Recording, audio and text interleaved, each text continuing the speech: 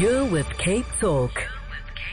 11:08 now. In a Time magazine article, I think it goes back to around 2018, Dr. Tunji Funsho, a former cardiologist and chair of the Rotary International polio-eradication program in Nigeria, said that they were in a hurry to make sure that no more children became paralyzed. A very clear purpose, very clear focus. In August 2020, Nigeria was officially declared polio-free, and this eliminated the virus from its final frontier in Africa. Now, recognizing this fundamental role that was played by Dr. Funsho, he was last year named as one of Time's 100 most influential people. So in the early 20th century, right, polio was responsible for paralyzing hundreds of thousands of children every year. Polio or poliomyelitis. It's a very disabling and life-threatening disease caused by the polio virus, which spreads from person to person and can infect a person's spinal cord, leading to this paralysis that we spoke of. Now, in 1985, Rotary International launched a global effort to immunize the world's children against polio, which was followed by the establishment of the Global Polio-Eradication Initiative, others known as the GPEI, and that was in 1988. And at the time, polio paralyzed about 1,000 children worldwide every single day. And we're going to talk about the journey to this eradication, and it takes true leadership. And always, I say always a pleasure. It's the first time I'm chatting to Dr. Tunji Funsho, but it's always a pleasure chatting to people of this caliber that has made such a difference and have such an impact in society. So, Dr. Tunji Funsho, thank you very much for your time today. Thank you very much indeed. Thank you for having me on your program. And, this is a phenomenal journey. I can talk about what it maybe the best place to start before we even talk about the journey to achieving it. What does having a polio-free certification mean for the African continent? It has to be looked on, from different angles. But the most important is that no child would ever again be paralyzed, by the wild polio virus. And that is humongous because the program so far in Africa has saved 1.8 million children since the program started from being paralyzed by the wild polio virus. So from that angle, it is a humongous success. But the other one, of course, is that the huge amount of resources that, so far have been used in order to eradicate polio from Africa can now be used, by governments and partners in tackling, our very poor primary healthcare infrastructure. Yeah. So that, other, basic diseases, also will stop afflicting, our people across the continent of Africa. Yeah. I think broadly, those are the two main things, apart from, the opportunity now to sleep, with one eye open instead of both eyes open, as we've had to do in order to ensure polio, is out of Africa. I think we can, breathe a sigh of relief that the wild polio virus is no more on the continent, but we still need to keep watch to make sure it doesn't come back through the back door. You talk about these resources that can now be used to tackle, the issues that we have. And, primary healthcare is essential. Community level healthcare is essential. Because if you don't pick up, even cutting a simple umbilical cord should be an easy task. But if you do so incorrectly, you cause infections. Right. That then escalates to a hospital, right? So these are the sort of things that we need to deal with on the ground, right? Very, very simple things, that can be tackled. You're quite correct at the primary healthcare level. And of course, you're referring to another situation where immunization does help to curb, a disease like tetanus, that can arise from a child umbilical cord, being, cut without, a good, hygienic environment and taking the right processes to make sure that it's sanitary. So that is where the bulk of our efforts should now be, because even with polio, we have used mass immunization campaigns to bridge the gap between the routine immunization level and where we need to be, to get to a level of immunity where even if the virus comes back, the chances of a child being infected is quite low. And routine immunization is key. And where do we get routine immunization? Is at the primary healthcare level. Absolutely. And so our major effort now will be to assist the government in ensuring that, primary healthcare infrastructure, is improved and resources are redirected in that direction so that the children will now get their polio immunization through routine immunization rather than through mass immunization campaigns. Exactly, because if you don't deal with it there, your hospitals downstream are going to, that's where the bottlenecks take place, and everybody's trying to get in when we could have dealt with everything at a community level. But I really want to talk about your journey. So you are a former cardiologist, and, what made you want to tackle polio per se? Where was that tipping point for you? Well, fortuitously, I joined, Rotary in 1985 when this program was being rolled out. That is, the efforts, by Rotary International to eradicate polio started in 1985. Right. And as you said correctly, about 1,000 children were being paralyzed by the wild polio virus across the world. And being the only physician in my club, the mantle of leading the effort at my club level, fell on me to become the club's, polio chair. And that is how my journey started. Okay. And of course, as you go along the line with this kind of programs and you see the magnitude, of the challenges, you get more and more sucked in to ensure that, you contribute the best that you can to eradicate polio. So about 10 years ago now, when Rotary International asked me to head the efforts, for polio eradication in Nigeria, I was coming to the end of my active professional life.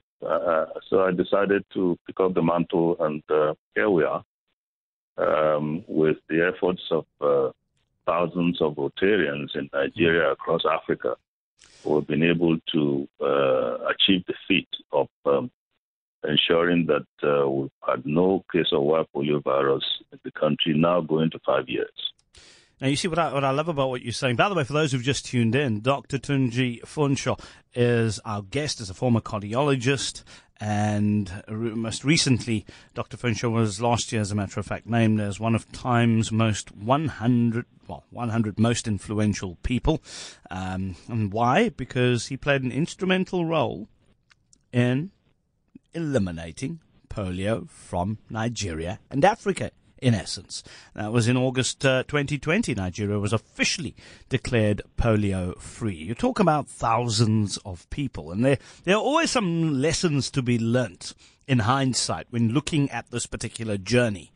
Obviously, I'm sure it wasn't plain sailing, but what are the key lessons that you've learnt from this particular journey to eradicate polio?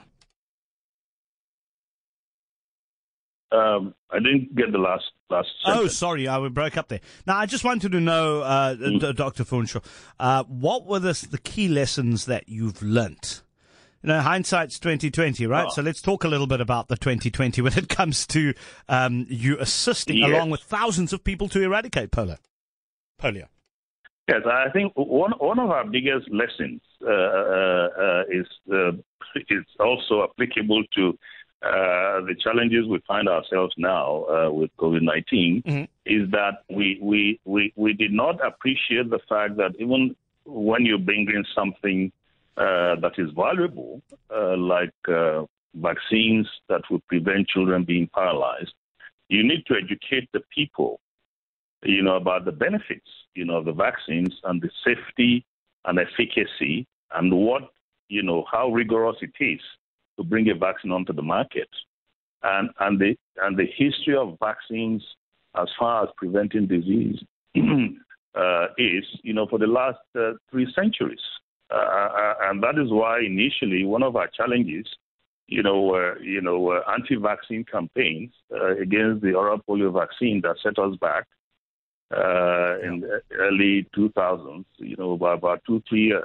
So that is one, major lesson. The other great lesson really is that when a group of people come together with a common vision and passion and are willing to put in the resources to achieve, that goal, will be achieved. And that is one of the other big lessons that has come out of polio eradication efforts in the world, really, but in recent times in Africa. Absolutely. Now, when you look at, you mentioned COVID-19 and the challenges that we have, I mean, how do you feel about those people saying, well, we shouldn't be taking the virus? Look, there were 6 blood clots in America.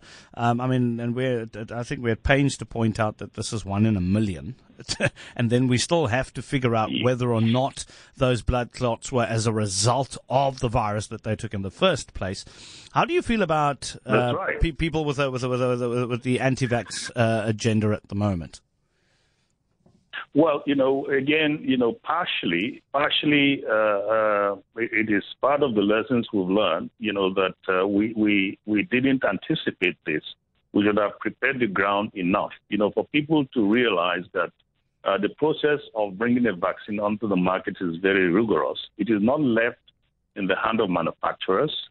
Along the line, the various independent specialists do keep an eye on what is going on and do advise WHO and also the various drug regulating agencies in various countries, like in Nigeria we have NAFDAC.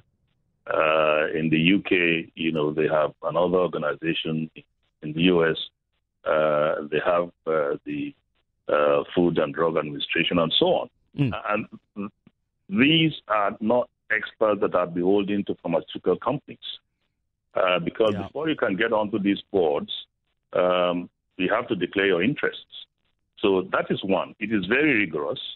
Of every 100, people should know. For every... Oh, we've lost Dr. Funsho. What an interesting interview. Let's see if we can get him back. We've lost the line with Dr. Funsho there. Dr. Tunji Funsho, the man who headed this particular drive to rid Africa of polio, and they managed to do so by August 2020. We're going to get him back, and once we get him on, we'll continue this conversation with him. I think it's a very interesting one. Sorry, I think, as cell phone lines and telephone lines go. There we go. Sorry, you were saying there, Doctor. We missed the last part of your sentence there. Yes. Now, I was saying that, of 100 vaccine candidates, in other words, vaccines that are produced in the lab, for particularly in the case of COVID, this time, only about 7 of them will get, to be tried in the laboratory on animals and then get to clinical trials. Yes. And of those that get to clinical trials, only about 20% will eventually get licensing, to be used on humans. So the mortality rate is high because the process is very rigorous and, of course, quite expensive as well. Yes. So I think if we could, let people appreciate these facts, and that over centuries we know vaccines work. I mean, there's no debate about that whatsoever. We know from our experience now with polio, that we have reduced the number of cases from 1,000 every day to about 140 in year 2020, a year, from 1,000 a day to 140 a year. So we know vaccines work. So I think we need to push that so that people appreciate, the fact that, vaccines don't just, come onto the market without a very, very rigorous process of ensuring their safety and efficacy. Now, what would you say, though, to the people who might not be anti-vaxxers, but they say, well, hold on, this is a world record when it comes to putting vaccines together. Surely something must have slipped through the cracks and could affect us, and therefore I don't feel like taking it. Well, I can say, it's like, a pre-cooked meal. The science has been there. Coronavirus, a lot of work has been done on coronaviruses. Yes. And the new technology that is being used just helps you jumpstart this process, by almost 5 years.